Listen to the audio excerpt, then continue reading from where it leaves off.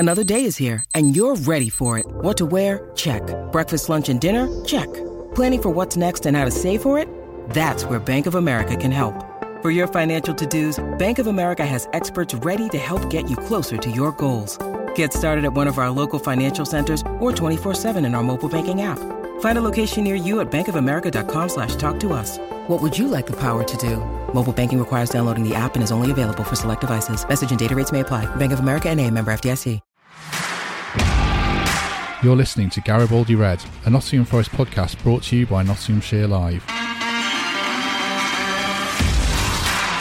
Hello, welcome to Garibaldi Red, Nottingham Forest podcast, Nottinghamshire Live. My name is Matt Davis, and the sun is out and everyone should be happy with an extra spring in their step because Nottingham Forest have won their first game of the season, a very handy 2-0 win at Huddersfield under the guidance of caretaker manager Stephen Reid. And here to discuss that and everything that's going on with the managerial situation, first of all, is former Reds player and Sky Sports presenter David Prutton. Hello, Prutz, you well? I'm very well, Matt. How are you? I'm very much looking forward to this. And our very special guest, I'm sure, is absolutely skipping. And as you say, the sun's shining and it'll be the playoffs next, won't it? So, go on. Well, yeah. I mean, Greg Mitchell is the most optimistic Forest fan. Even last week, even on Thursday, he said we're only 15 points off top spot. So I dread to think what he's going to say now after one win. But yeah, Greg Mitchell's with us from Forest Garibaldi. Greg, you are? Yeah, booking my playoff hotel. Good. So, yeah, I mean, you were there at Huddersfield, Greg. Talk us through what it was like to actually see Nottingham Forest win a game on the road and play well and everyone leave the ground happy. What was that like? It just makes such a difference, doesn't it? All weekend I've been on a high. Even went out this morning, did some exercise, just bouncing really. It was the perfect day. We got the 2-0. We didn't sit back and then we protected it. I thought it was a perfect performance, whether it's because it has been so poor recently. We just looked so energised. Johnson is just frighteningly... He showed why teams want him. I thought he was superb. Joe Lolly was brilliant. The fullbacks, great. Graben just took his goal so well. It's exactly what you want a striker to do. And it was just a really good performance. Brilliant away day. The crowd was superb. It just, it's been about 20 months since we've seen them win a game in the league, and it showed, it really did. I mean, even though Huddersfield didn't show a lot, 92nd minute, I was still nervous looking at the clock, counting down the seconds, and yeah, it just reminded you why you do it, really. How much credit, Protz, do you give Stephen Reid? It's a difficult situation, isn't it? He's obviously Houston's man in a sense, but he's gone in, he's made a big decision to go back to Brice Samba after he was dropped. He's changed formation to 3-4-3. He could have fallen flat on his face there, but it's come out smelling of roses. How much credit do you give him? Yeah, it's fantastic to know that he has been malleable enough to change what the situation, the formation has been. Greg's absolutely right. It's a Forest side that look for quite a while to just be settling in games, very mindful of not surrendering a lead or a point that they may have garnered during the course of 90 plus minutes, and then actually going out to win a game, which sounds tremendously commonsensical, and it's in no way kind of disparaging of how Chris approached the football match, because he's very, very cautious. But I think what you've seen in that particular game and what we've seen over the course of the last few months with Forest is a marked difference. I still, without wanting to sound like an old ex-pro, even though I am an old ex-pro, and having been in that situation where sometimes just a change of atmosphere can inspire the players, it was almost woefully predictable that they would go to someone like Huddersfield, who've been doing very, very well, and come away with a win, wasn't it? Which, like I said, this hopefully we'll have a little touch on Chris, won't we? And then moving forward and see where we're at with regards to our general opinion on Forest. But to signal a note of cynicism for a little bit, it's a good set of players that haven't been playing very well at all. And as much as they might frame it in the sense of a manager wanting them to play a certain way, it's not an under 15s team. If you want to go and express yourselves, I'm not saying fly in the face of what the manager asked for, but from what Greg's saying there, you've got good players doing what they're best at. That's a professional footballer's job. So Chris Hughton, as we well know, has paid the price for it. But the positive aspect that you take from it is that performance is in there, and it should have been there before. Yeah, I mean, I'll pick up on that then, because Chris Sutton was on BT Score or whatever it's called at the weekend, and he said shame on the players. He must have been very low-key. I bet he never said anything at all. Well, no, exactly. To anybody. He said shame on the players. They should have done this when the manager was here, kind of overlooking the change in formation and the change. I mean, they pressed the ball, as far as I could see, Greg. They never pressed the ball under Hughes, and they did that. So I don't give much credence to that, but you've been in dressing rooms then, Prots. I mean, do you give a bit more credence to what Chris is saying there, that players can just not quite down tools, but just lose faith in a manager and then regain it? Possibly. And the thing is as well, because of what we're talking about with Chris, we're not talking about a manager that really kind of divides opinion in a dramatic way, are we? He's not known for falling out with players. He's not known for having big busts up. He's not known for dividing dressing rooms. I was reading an article with Harry Arter, whose treatment was quite surprising, I thought, coming back later from pre-season, very much moved away from what the first team was. I thought that maybe that wasn't so. Maybe I'm being naive. I didn't assume that would be the way that Chris Hughton would go about his work with professional footballers, but maybe that's a very small case in point. But if it was someone that was known to be slightly combustible, that could really kind of very much put the cat amongst the pigeons when it came to dealing with people, then I could understand that. But I think, as you say, if you get sweeping generalisation from Chris Sutton, who, with the greatest respect, probably does more Premier League football, doesn't he, than kind of Nottingham Forest and the Championship. So it's very easy to say that's how it happened and that's what the players have done. But I'm sure Greg will be able to tell us exactly off the back of what he's seen at Huddersfield. If there's a team with a spring in its step, which goes actively hunting to go and win games, getting on the front foot, pressing the opposition, not giving them a moment's peace, and being able to attack in the way that they attacked with that change in formation, then all credit to Stephen Reid. Stephen Reid's seen these players firsthand for quite a long period of time, hasn't he? And maybe, as every good assistant is, yes, he's totally loyal to the man that he is working for, but he should have his own thought process, should have his own ideas and ways of setting up a team. He's been given the chance. He's done that. He's been asked to do that, and that's the perfect answer. Did it feel, Greg, like almost a sense of they should have done this a couple of games earlier? And I'm being hypocritical here because we said after the transfer window, you've got to give Houghton a bit of time with these players that have been signed, not by him, I don't think. But it just, obviously, it was not working against Cardiff and Middlesbrough. Do you kind of have that sense of what might have been if they'd pulled the trigger a little bit sooner? Yeah, definitely. And I mean, hindsight's a wonderful thing, isn't it? If they'd have known what was to come, they'd have got rid of him after game one. But they should have done it earlier, but thankfully they have done it now. And, those 3 points might not have come under Chris Hughton, unfortunately. But on what Prutz was saying about the pressing, and we were constantly, when Huddersfield started to really put pressure on us with 20 odd minutes to go, there was always two of our players trying to get that ball back off them.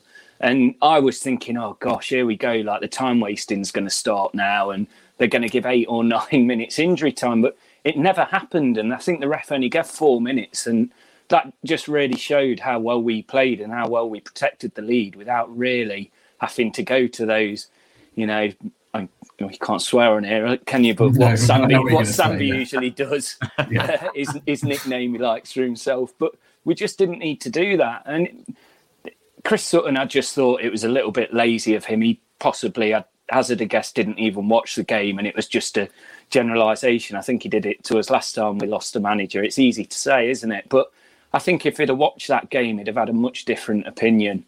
And there were clear changes, and this is annoying that the players did play so differently individually, but it's happened. And, just as long as they keep playing like that, and we might yet get our new manager bounce on Saturday yet again. So, Greg, can I? Sorry to interrupt. Can I just ask you a question purely from my interest in what the fans have to think? We had a band of fans, didn't we, singing about Chris losing his job in the Borough game. We've seen a lot of pessimism and cynicism in the way that he's the results that he's kind of garnered over about a year or so in the job. Which, I mean, at Championship level, sadly nowadays, nearing on a year in a job is pretty decent. That's the scary thing. But your take on it and how you see that, the smile on your face suggests that this is a bright new start. And almost, do those players have a slate that's wiped clean, or do they owe you something? I think they owed us that performance on Saturday. They absolutely owed us that performance. But it's just amazing how different the win is. There's been none of this talk about what's going on behind the scenes. There's been nothing since Saturday, and it's so refreshing. And it just shows a football club that wins games, you kind of ignore everything else that's going on. I haven't enjoyed the last few weeks. You've waited 18 months to get back in the stadium, and it has been toxic. I've never known it as bad as this. Through the Fawaz era and everything that went on, like, the fans just seemed so angry. And I think it was a lot of, pent-up anger of, we've waited so long for this and this is what's being delivered. I didn't agree with some of the chanting. Even on Saturday, we're 2-0 up, we're playing so well, and people are singing, like, how rubbish must you be? We're winning away. And I thought, come on, you're like jabbing fun at your own team here. We're playing brilliant against Huddersfield, that were one of the form teams in the Championship. And I think we win again on Saturday, and all this is nicely forgotten, and we've got the new CEO in place. I am a positive person when it comes to Forest, but I have got a lot more optimism now, a shed loads more optimism. I wanted to put your playing hat on again, perhaps briefly. Have you been in a dressing room where the manager is very conservative and the football does it feel stifling as a dressing room? Does it bring you down if you want to be let loose a bit or not?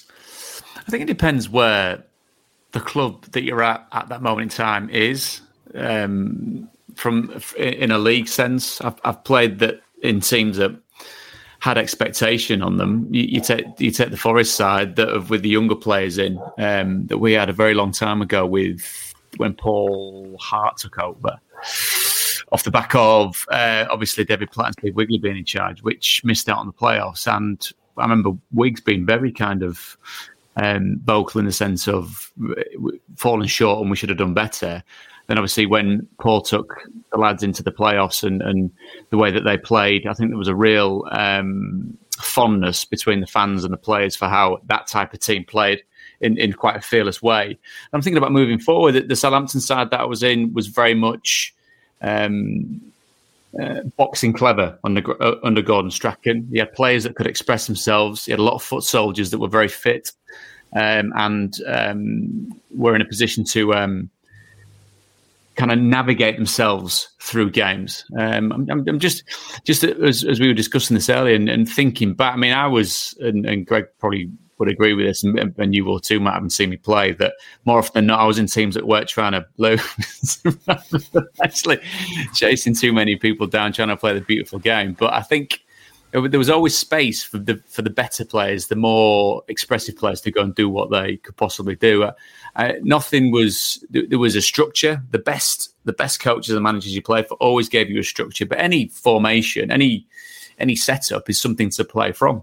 And all of that, whether it's a 3-4-3, whether it's 3-5-2, how often can we? If you look at people looking at a 3-5-2, going, well, that could quite easily be a back five. Yeah, but it could also be like half the team bombing forward to attack the opposition. So it's all open to interpretation.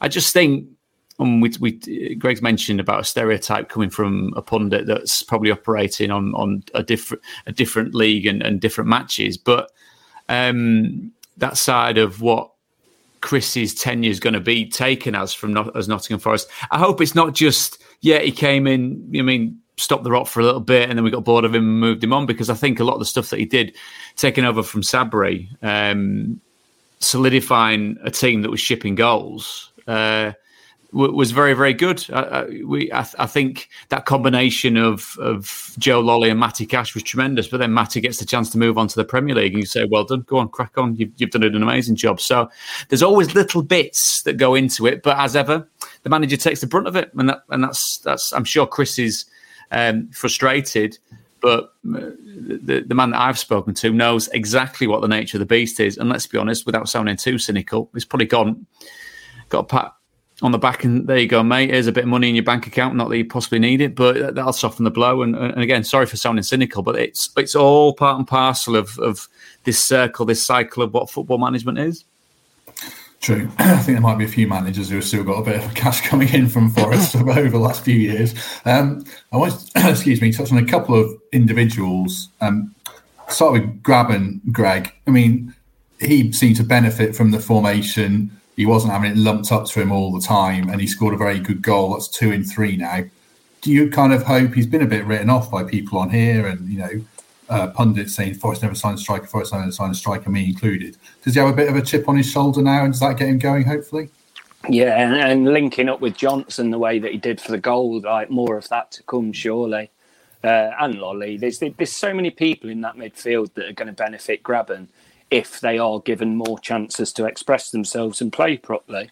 So, yeah, Graben's a great striker. What is he, 34, 35 or something? He's not got many years left at a very high level, you'd imagine. But if we can get 1 or 2 more seasons of him playing like he did on Saturday, then he's going to get the goals. He's going to get 15, 20 goals. You never know if we're playing well. It isn't all on him. And I've been frustrated with him recently. I've been saying that, strikers shouldn't be the captain when we've got players like Worrell and McKenna in there that can really captain from the back. But what do I know, really? He played. I think you're right, Greg. Always odd having a striker or a goalie as a captain. I mean, that might sound so old-fashioned. It's untrue, but I was always kind of scratching my head with that. With whether it's a team that I was playing in or not, you kind of thought, just doesn't look right, does it? What do you think? Go on, Greg. Sorry, you go on. No, well, just following on from that, really, that he proved on Saturday that he can do both. I still wouldn't want to see it, but he's a proven goal scorer, and give him the chances, and he's going to score, because that was the perfect cross from Johnson. They're not always going to be that good, and he's got to be there ready to get him in. And I think he's going to be playing whilst he's fit every single game now. Yeah. I find him an interesting character psychologically. I don't know him. I've only interviewed him a couple of times, but I always get the impression he wants to have the weight on him, the weight of expectation. He kind of thrives on it. He wants to be the man, and maybe he quite likes being written off just to prove people wrong. What do you make of him, Protz? Has he still got a lot of juice left in the tank or not? Yeah, I think Greg's absolutely right. There's not much that Greg said so far that I disagree with. Whether that makes his opinion, I don't know. Depends what the Forest fans' feedback is. He might get completely ostracised when he next goes to the City ground. You've been agreeing with him, but no, I think you're right. Whenever you look at a striker and his impact on the pitch, he's at the mercy of how he's surfaced on a football pitch, isn't he? He's at the mercy of being able to convert chances that are put into his path, and the quality of the balls in across the board haven't really been that good. The service into him hasn't really been that good. But on the flip side of it is, if you're not having a game where anything's coming your way, you work your socks off down all across the front. You give the opposition not a moment's rest. But then on the flip side, again, so many flip sides with this, that if it is a team that's sitting back, then as a striker, you're not going to go chasing, because you end up running around on your own. And you turn around, there's 15 yards behind you. The rest of the team are kind of just waving on, going, "It's brilliant what you're doing," but no one's helping you. So it's I think he does operate under that sense of wanting to prove people wrong. It's funny what motivates players and strikers and what gets the best out of them. But if that's what happens with Lewis, and let's be honest, at this level, his goal scoring feats have been phenomenal, really. I mean, you're trying to look at in this level and below, and the second tier of English football. We had Sheffield United on Saturday, and Billy Sharp was there. So Billy's done wonders in the EFL and done wonders in the Championship since the turn of the century. Ricky Lambert was another one. But you're looking at Lewis up there with some of the highest scorers, Jordan Rhodes in the second tier, this side of this century. So they've got a player there that can score goals and know where the net is, as long as you give him enough opportunities. And that becomes a team responsibility, not just the striker. I suppose two of the people that are key to that are Lolly and Johnson, and obviously Myton as well. But Lolly and Johnson stood out on Saturday, didn't they, Greg? How good is it to see Lolly back to not his best, but looking more like his best, certainly. Yeah, he's just one of them players that I don't think he's the quickest, is he? He's nowhere near as quick as Johnson, but the balls he plays, and he can have 2 or 3 players around him and still come out with the ball. And he is that kind of player that when he's firing, when he's playing well, he could do anything, whether it's passing or scoring from 20 odd yards. So Lolly being fit, healthy, and in form is key to the success of our team this season, definitely. And Johnson's just Pardon? He needs a foil, doesn't he, Lolly? I always think. So it was Matty Cash who would overlap and free a yard of space, and he hasn't had that for a while. Cyrus Christie did it a bit, but could Jed Spence do that, Greg? Could he pile on and make some space for him? Yeah, I mean, Spence was excellent, and I loved it. Was he subbed with Johnson? Was it Spence? I think. And I think it was, and then he had to, the new thing where they get subbed and have to go straight off the pitch, and he came off the same time as Brennan, yeah. Yeah, and he walked around, and one of the Huddersfield fans must have given him some jip, and it was right next to the away end. So he did no more than just stood in front of the away end, giving him that. And that's what they need the last 15, the real G'd us up. And I really enjoy, and like I say, I enjoy the right and left back. I think they're excellent additions, and, credit to Chris Hughton for those. You see lots and lots of Championship football prots. Where does Johnson and Lolly rank potentially, not on what they've done so far, though Brennan's been really good, but potentially where could they be in terms of a pair of Championship forwards or wingers? Well, I mean, with and again, going back to how they play and how good the teammates are that they're playing with, that's a top 10, if not a top 6 pair of players that can create chances. We know what Joe can do. I think the great thing with Joe as well, having heard him speak about not just being a professional footballer, but being at Forest, he gets it. He gets the responsibility. He gets what it means to the people that support the club that he's playing for.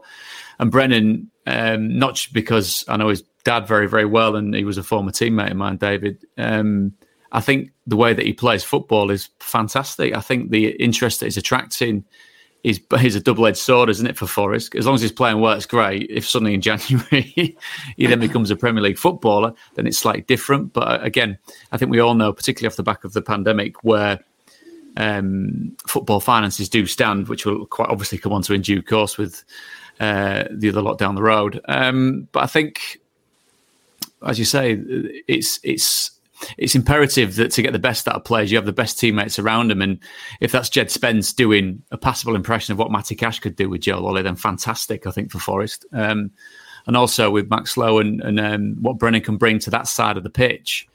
I think it's there's a lot, and we spoke about this earlier on in the season, I think, Matt, that you look at the team on paper, which is almost a redundant comment, isn't it, when it comes to talking about football teams, because anyone can look fantastic on paper, but common consensus is that's a Forest starting 11, 18-man squad that shouldn't be anywhere near where it's been. Shouldn't be, regardless of how a manager set them up, how a manager wants them to go about playing Championship football matches. It's nowhere near that. And I think, given how close they were to getting into the playoffs the season before last, playing the way that they did with the players that they had, then I'm not saying playoffs now should be the absolute bare minimum. I'm not, because there's still a hell of a long way to go.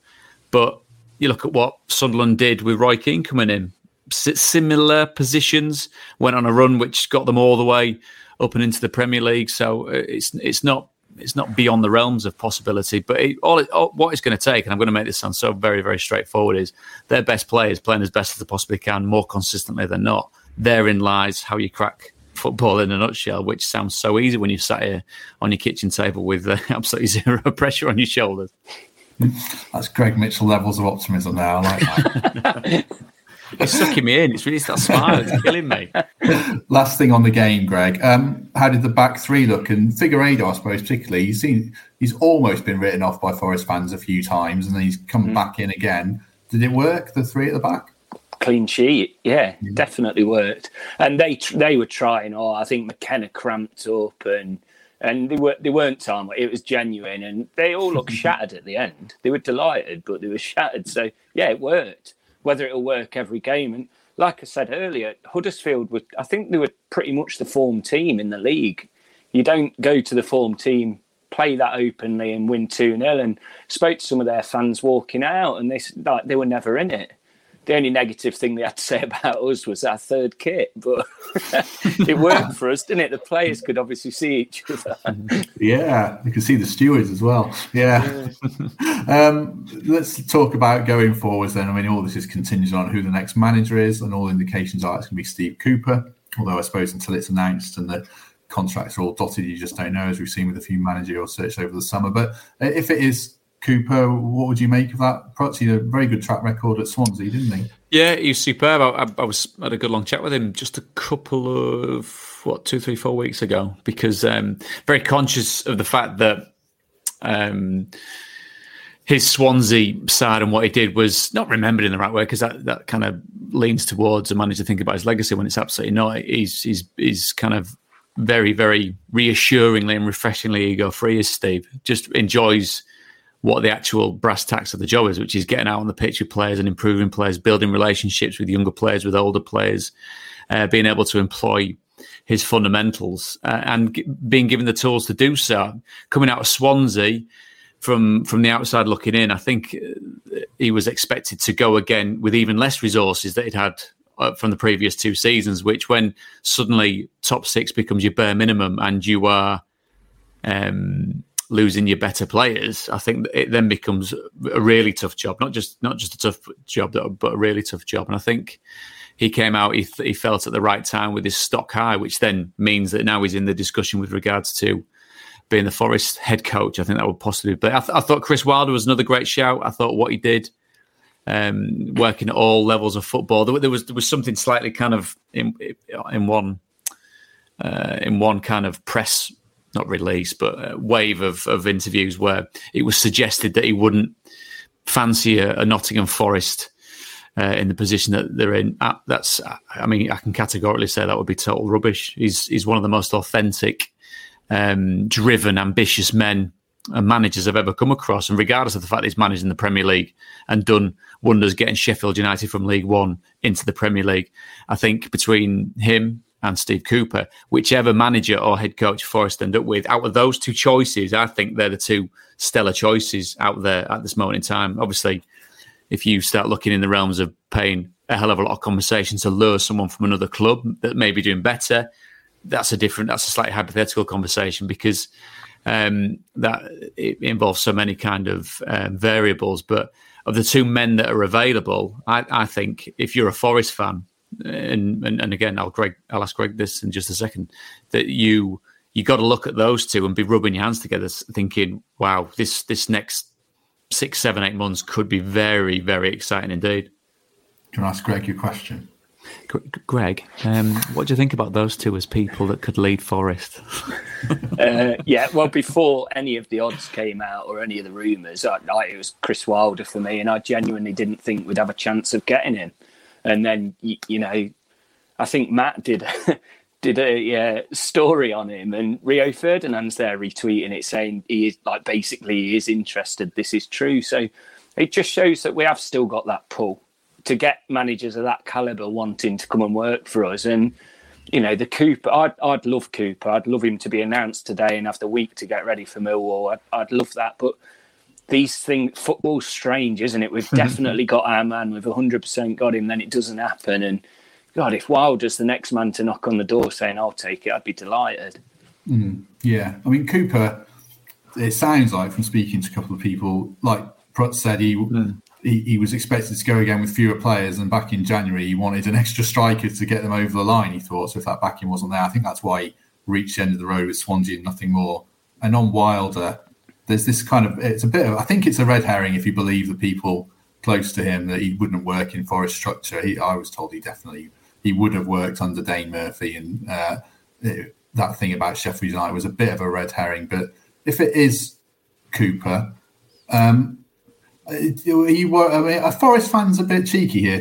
Some are turning their nose up at a bloke who's taken them to the playoffs twice in a row, saying, the football's not so good. And we'll come on to that, because I think that might be a red herring. But are Forest fans being a bit cheeky there, Greg, or not? Yeah. The best one I saw was someone had gone into this blooming XG rabbit hole saying, but XG has less chances. It's like, what even is that? So it's just, it's like, we need to be miserable as Forest fans, and then suddenly we get this manager and it's like, how can we put a downer on it? And we can't be like that anymore. We've got this fresh new start. The key is the fresh new CEO. With this January, it's going to be his ideas and his transfer window. Definitely worried about losing one of, Johnson or Worrell still. But a new manager like Cooper, if he's sitting down with our CEO, I think he's going to be desperate to come to this club. You'd hope he would be anyway. And he's had success with Swansea, and people were saying, "Oh, it wasn't youngsters; it was these, multi-million-pound players." It wasn't really. There was a couple of really good players, but I did think they punched. And everything you read about him playing with the youngsters, we've got one of the best academies in the league. It's just a really good fit. Mm-hmm. I mean, there's this thing that he's another 4-2-3-1 merchant, but from what I've been looking at, he actually plays 3-4-1-2. Although perhaps you think I make too much of formations. Anyway, but the thing is with this, it's. And I understand it. Like I said, trying to put my feet, myself in the shoes of a Forest fan and seeing what they might possibly expect or want from Steve Cooper. He was 90 minutes away from getting a team with a hell of a lot of their better players that had gone. I can't quite remember where the budget fit in the Championship. Obviously, you had Ayew up top, and the great thing about that was, he's had Champions League experience. He's played in the World Cup. Almost like he's doing Swansea a favour, sticking around and leading these young lads. Yeah, but if you're on the ballpark figure between £50,000 and £80,000 a week, well done. I mean, again, the cynic in me comes out. Of course, he's staying around. Is he going to get there anywhere else? Possibly not. Like I said, that's not an exact figure that I plucked out of the air. That's kind of maybe a bit of hearsay with regards to the structure of his contract there at Swans. But you can't doubt how well he played. You can't doubt how well Steve got something out of him. If he's so good with younger players, he's also proven himself with someone that potentially could have been a tough one to buy into what he wanted to do. And he also, as I said, Forest missed out on the playoffs, obviously ironically, that's that goal swing with Swansea a couple of years ago. But he's still Steve Cooper's still got a side closer to the Premier League than anybody has for Nottingham Forest in the last 20 years. Would that be correct in saying so? I mean, they've not been anywhere near. No, they've not been to a final, have they? No. So to do that, to get to a semi-final, and then be beaten by Brentford, then to go again and get a game closer with arguably a team a squad that probably had less of his good players than it did do the year before. I think it's. I understand the passion. I understand the thought process with you want the absolute best for your football team. You want the absolute best X, Y, and Z. But for a team that's been nowhere near banging back on the door of the Premier League, to get a little bit. Snob isn't the word, is it? To be a little bit nonplussed when it comes to a player to a manager that in very recent memory has got so very, very close. I just think staggers me a little bit. And I'm not saying that everyone's got to be liked and every manager that comes to the door has got to be universally liked, because that is obviously not the case. Same with players, but I mean, give the man half a chance before he's even stepped on the training ground, before he's even signed up. He's done more than managers in the recent past have done to get Forest to get a team near the Premier League than anyone at Forest has. So why not give him the chance? I've only interviewed him once when he was working with England under 17s. And he's won the World Cup. So I mean, what do we need anything else to tick the boxes with? Well, exactly. When I interviewed him, he seemed very considered, very thoughtful, not a ranter and a raver. And you obviously know him better than me, Prutz. I mean, is that the way management's gone now? The days of Joe Kinnear and Gary Megson screaming in your ears at half time for what I can see is absolutely no point at all, and just must be water for ducks back after a couple of times. I mean, the great thing, and I will always be eternally grateful to Gary Megson for allowing me to play, and sorry Forest fans, but for playing. When it's funny when we're talking about a specific club, then you mention other what would be deemed big clubs as well. Sheffield Wednesday being the club that I'm going to refer to doesn't mean to say that. Yeah, you just love them all in different ways, don't you? I knew what he was like because I played against his teams and kind of been not aghast, but been kind of playing on that side of the pitch. Kind of spend half the time thinking, is he what? Is he shouting at me? He's shouting at his own player like that. That's amazing. And having had it firsthand Wednesday, I can say from firsthand experience that yes, being called certain things that would normally shock you in the street all the time, it does then you do get used to it. I think at one point I thought that was my nickname, but I won't go into what it was. And a lot of people might agree with that. But it was. I think it has changed. We did a Swansea game earlier on in the season So we had the chance to sit pitch side, which was fantastic. And Russell Martin, who a manager that I've got a lot of time for, and someone that I've had several very, very in-depth conversations with, and found him a fascinating manager. But everything was positive. Even a couple of times, maybe I'm being a bit harsh on the goalkeeper there. But he took it out, turned out onto his right foot and sprayed it about 3 or 4 foot over the full back's head, which in years gone by would have got Paul Hart out the dugout shouting, either Roach or whoever it was, what on earth are you doing? Why have you kicked out of play? And obviously, sorry, Gaffer, I didn't mean to, but it is a different way of doing it. Steve builds relationships, whether it's with Ryan Brewster, who I know that he still touches base with from time to time, who's gone from being a bit part player at Liverpool to being a big part for Swansea to being a 20 million plus pound striker that's played in the Premier League. He fosters relationships. He tries to get the best out of not just the player but the person. And I'm not saying that he's reinventing the wheel with that, but I think he is very much of a new wave of coaches that does understand that. And you don't get success with an adolescent side like the under-17s to conquer the world without being able to buy into what makes a footballer tick. And as I said, if I was a Forest fan, I'd be... We're preempting him signing on the dotted line here, but I'd be excited to see what he could do with a team. Yes, we've mentioned Chris and how he set the team up, but a team that as individuals and collectively has been woefully underperforming for a long period of time. True. I'd take Ryan Brewster if he became available from Sheffield United.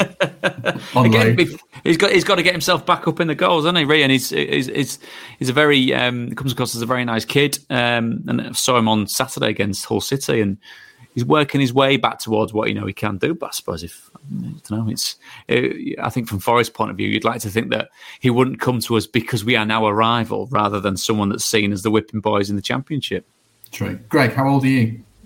36. Okay. I think then I'm at that age where you have to start thinking about it. You're looking 36, aren't you? Yeah, you're a little bit younger than me, and you're definitely a bit younger than Prods. Although I'm almost the same age as you, Prods. I was thinking about that Paul Hart team. Did you watch them when Darren Ward loved it. Get the ball and ping it out to the fullbacks and take good on the ball, Wardy, wasn't he? Very good. I think I look back at that, and there's that and the Billy Davis era, of course, that was our most promising teams. It was so exciting, especially Harty again, fostering youngsters. How important that is for a club like us, and he possibly set it all going really. So forever grateful for what he did, really. True. Nick Marshall was on this podcast a couple of weeks ago, Prod. Was he? How is he? He's very well. He's Liverpool's assistant academy manager, so he's doing all right for himself. So he's laughing his head off. So he's fascinating man. He is absolutely. And the dynamics of you had Paul Hart, you had Wiggs as his number 2, didn't you? Before Wiggs kind of progressed up into the first team with David Platt, and Andy Beasley was there as well. Charlie McParlin, as we know, that eternal ray of sunshine when it comes to all things football based in Nottingham, bless him. And Nick was obviously he had the audacity to have gone to university, I think, which in the footballing realms was seen as, who does he think he is? What? Because he's had further education. Who thinks he knows everything? And bless him, he had to. Yeah, he had to assert himself. He had to really kind of stand his ground in this this is probably just at the time, maybe 5 years hence, that things were just starting to turn in a sense of, there's a whole rabbit hole we could go down of what was deemed acceptable back then and is very much not deemed acceptable now when it came to tough love, shall we say. But I think Nick would have been part of that. And I always enjoyed my time with him. Funny fella as well, sharp sense of humour, which possibly stuck in a few ex-footballers' craws because he was quite quick-witted. So he's obviously gone to do himself on Merseyside. Yeah, no, he's doing all right for himself. Right, let's turn back to Forest present day and just finish on them. Next 5 fixtures, and again, we're going to be relentlessly optimistic and people say we're being stupid, but the next 5 games are Millwall, Barnsley, Birmingham, Blackpool and Bristol City. And I wouldn't have any of those teams necessarily in my top 6 come the end of the season. So, Greg, are you going to tell me that Forest are going to take 15 points from that, or what are you looking at? It's a massive chance. I'd have loved those 5 games at the start of the season playing like we did after Saturday. They're teams that, even in the position we are, you think we've got to get something from this. Of course, we're not going to get 15 points, but Millwall's a massive test because they play ugly football usually, don't they? The stuff we seem to struggle against, like we did. Still, you're not playing away on Saturday, Greg. Very brave man. You know they're coming to your gaff. You're not heading down there. But it's true. It's like a Neil Warnock style team with Middlesbrough. Like we really struggle to deal with them. But if we play to our strengths and the team now full of confidence and on a buzz from Saturday, start with a win against Millwall, and the mad thing is we still need a run to get out the relegation zone, and then we go from there, hopefully. True. Yeah, Forest did themselves no favours against Cardiff and Middlesbrough the way they went about it at all. Where do you see Forest in the next few months? Obviously, we want them to climb the table. What's realistic? Absolutely. It's a team that would, whatever. It shouldn't be propping up anything really in this division. It should be very much at least a top half side. Yeah, the thing is, you look at the teams that you've just mentioned there, Matt, and this is a reflection of what Forest have become over the last 20 years.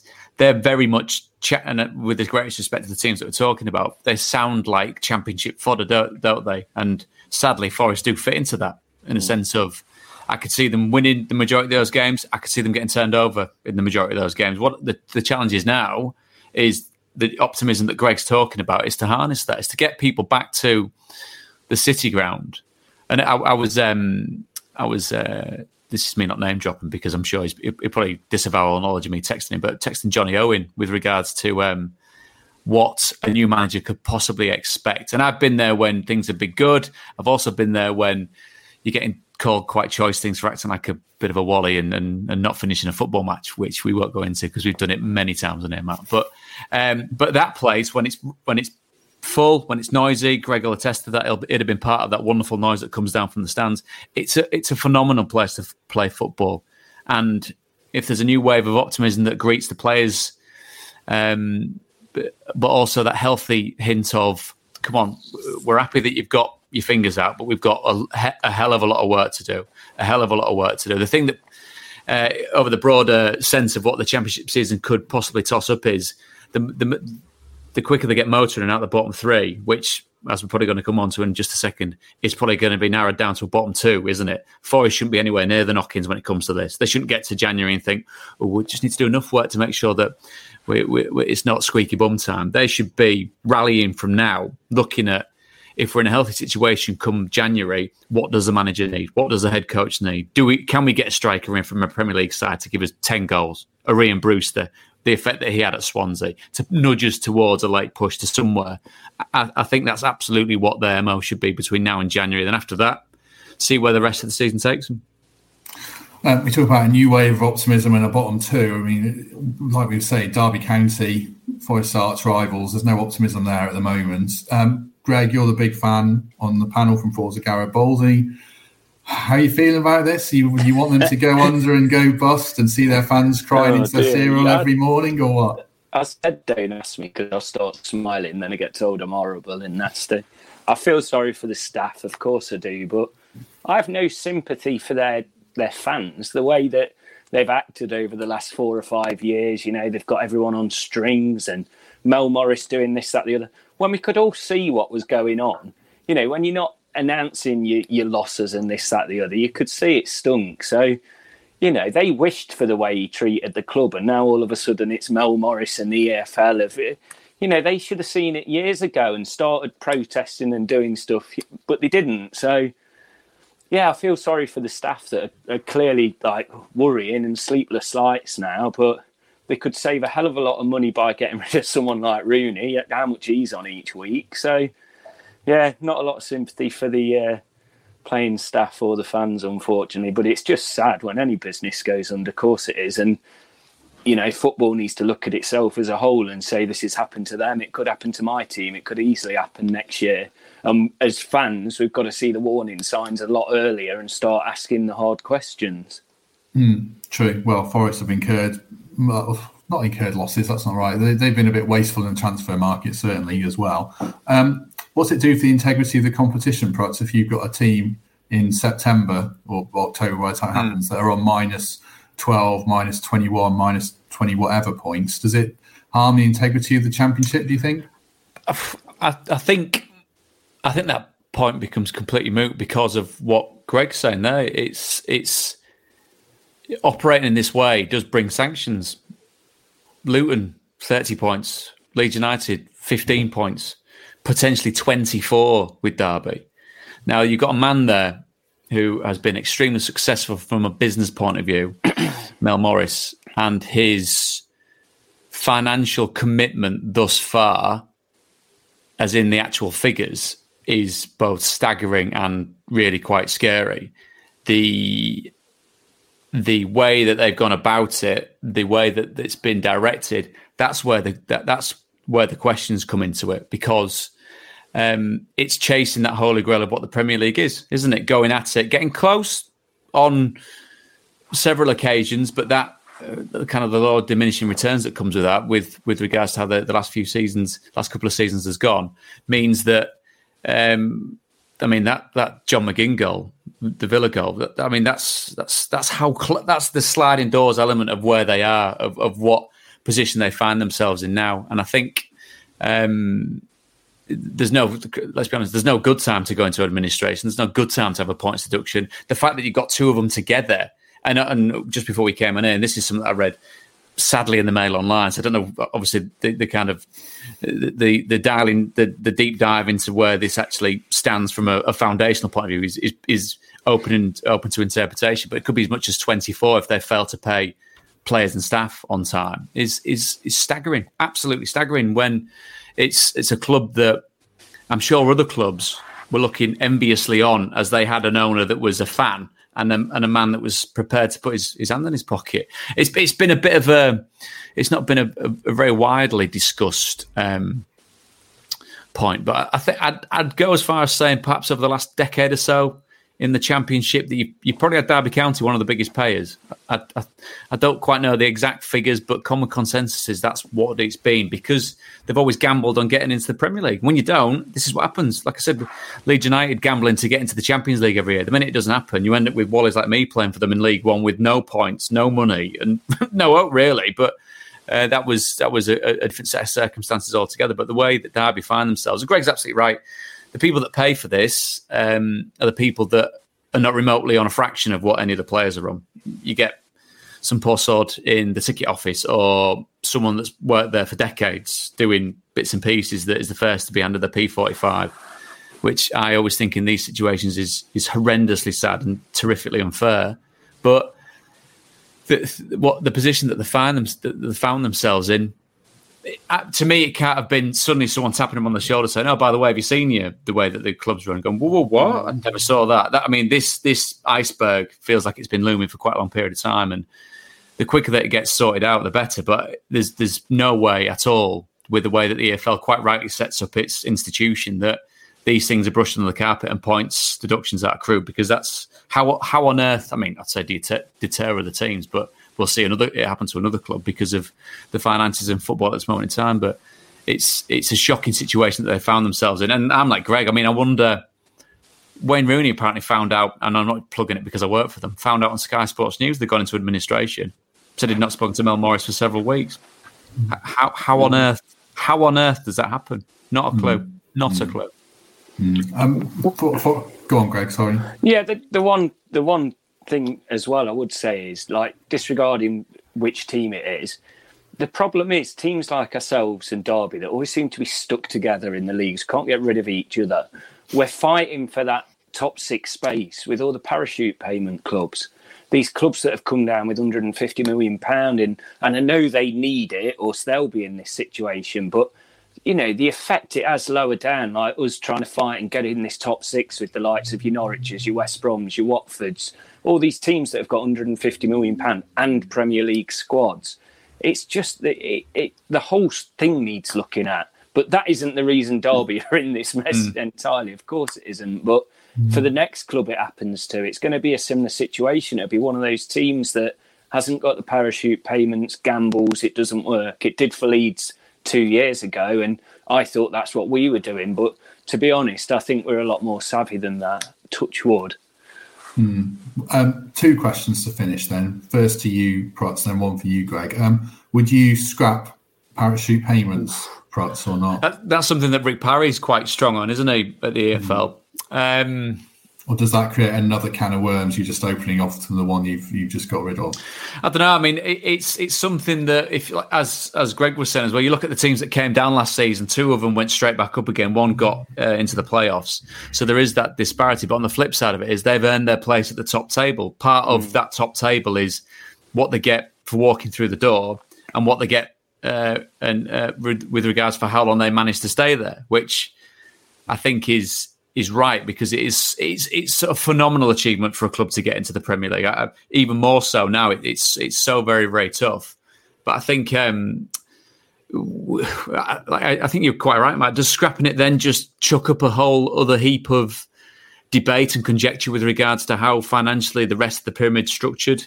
I honestly don't know. I honestly don't. I can see what it does for the competitive side of what the Championship is, and I hope that level of football, not just because we cover it a lot, remains as competitive as possible, that it allows teams to bounce up from League One into the Premier League, that we can still have that freedom of movement with teams playing out the skin and being better than perhaps they ever thought they were. But it's the financial state of what football is off the back of obviously the pandemic. And there was I think the Derby County statement alluded to that, and almost looking at the EFL to say that they hadn't been afforded the same chances as the rest of the EFL, but that's categorically not right. They had the same facilities were afforded to them, but you've got to meet certain criteria to get into this system of the financial aid, if you like, and that was afforded to all 72 league clubs. You know what I mean? And within that, the EFL just can't be going hell for leather. There's a great article in, I think it was The Athletic, where they were talking about that sense of why isn't the Premier League looking after everyone else? Premier League isn't, of the 20 clubs in the top division, not responsible for the way that Derby County go about spending money or putting money in, are they? And in one sense, they also, at one stage, and obviously we're talking about the early days of COVID when the world was a different place, and everyone was a bit more scattergun of the Premier League teams saying, yes, we want to help, but we shouldn't. Why are we bankrolling a team that then could get promoted, that then could send us down? And I could totally see where all of this was coming from, but I also could see the horrendous grey area from a financial point of view that sometimes football seems to be in. And we wait with bated breath to see what happens. And as Greg says, as much as Forest have been up and down and ownership has been questionable at times, I think the other side of it is because they've been a fair to middling Championship club, and I mean that with the greatest respect over the last few seasons. Yes, it could have been infinitely better, but having seen what's going down the other end of Brian Clough Way, it could have been a hell of a lot worse. Yeah, I mean, Forest have chased that rainbow themselves, Greg. So they've been one of the bigger payers in the league. Are you happy now? As much as we'd love to see them spend, like Fulham have this window, are you quite happy that they've cut the wage bill and cut the average age of the squad and they're going a different direction? Is that putting you a bit more at ease for the future now? Yeah, because I think it has been reported that he's putting £25 million a year in still, just to keep us at that level, £2.5 million a month, I think. But when you've got players like Harry Arter on mega wages who were nowhere near the squad, the sensible decisions have been made in recent weeks and months about things like that, and that has to continue. And it might be the case that we just have to look back and say it isn't going to happen this year. It might not happen next year, but we're going to build like these clubs do that get. Brentford are the perfect opportunity. I'm no big fan of Brentford. They do amazing, but why do they do your in, Greg? They were the ones who started shouting about this blooming XG stuff all the time and it drives me up the wall. But Moneyball, mate. Moneyball. Yeah, but he's done it perfectly, hasn't he? And that's why it worries me when Brentford are after a player like Brennan Johnson. They know exactly his worth. And when a team like them are after him, you think, right, we've really got to be careful with this one because they'll get him for the perfect amount of money and he'll go on and he'll do a Matty Cash and he'll then be worth 60 or 70 million. And we've been there with our 7 million we're going to get for him. So, yeah, I can't even remember the question now. It's Brentford. I know, sorry. That's we found the one thing Greg hates, and bizarrely, it's Brentford. I've got a good Brentford friend, but that's. I mean, and you look at what they did, and again, you talk about teams going up against parachute payments. A team that got promoted without parachute payments. Leeds United, obviously, it's a slightly different size of club, but went up against clubs with parachute payments, got themselves promoted. It's the structure of what they've done, the way that they put that together. I'm knowing a little bit under the surface about how they've gone about it, and the way they managed to recruit in the best possible way. Surely, I think as well, if you look at Sir Dane coming in, much mooted and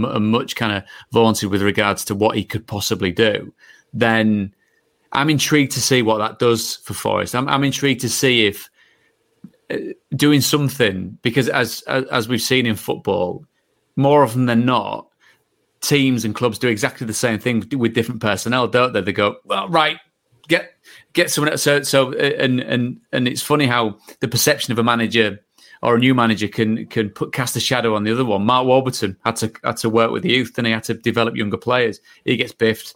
Aitor comes in, just give him what he wants. Brilliant. If he wants older players, let's get these older players in.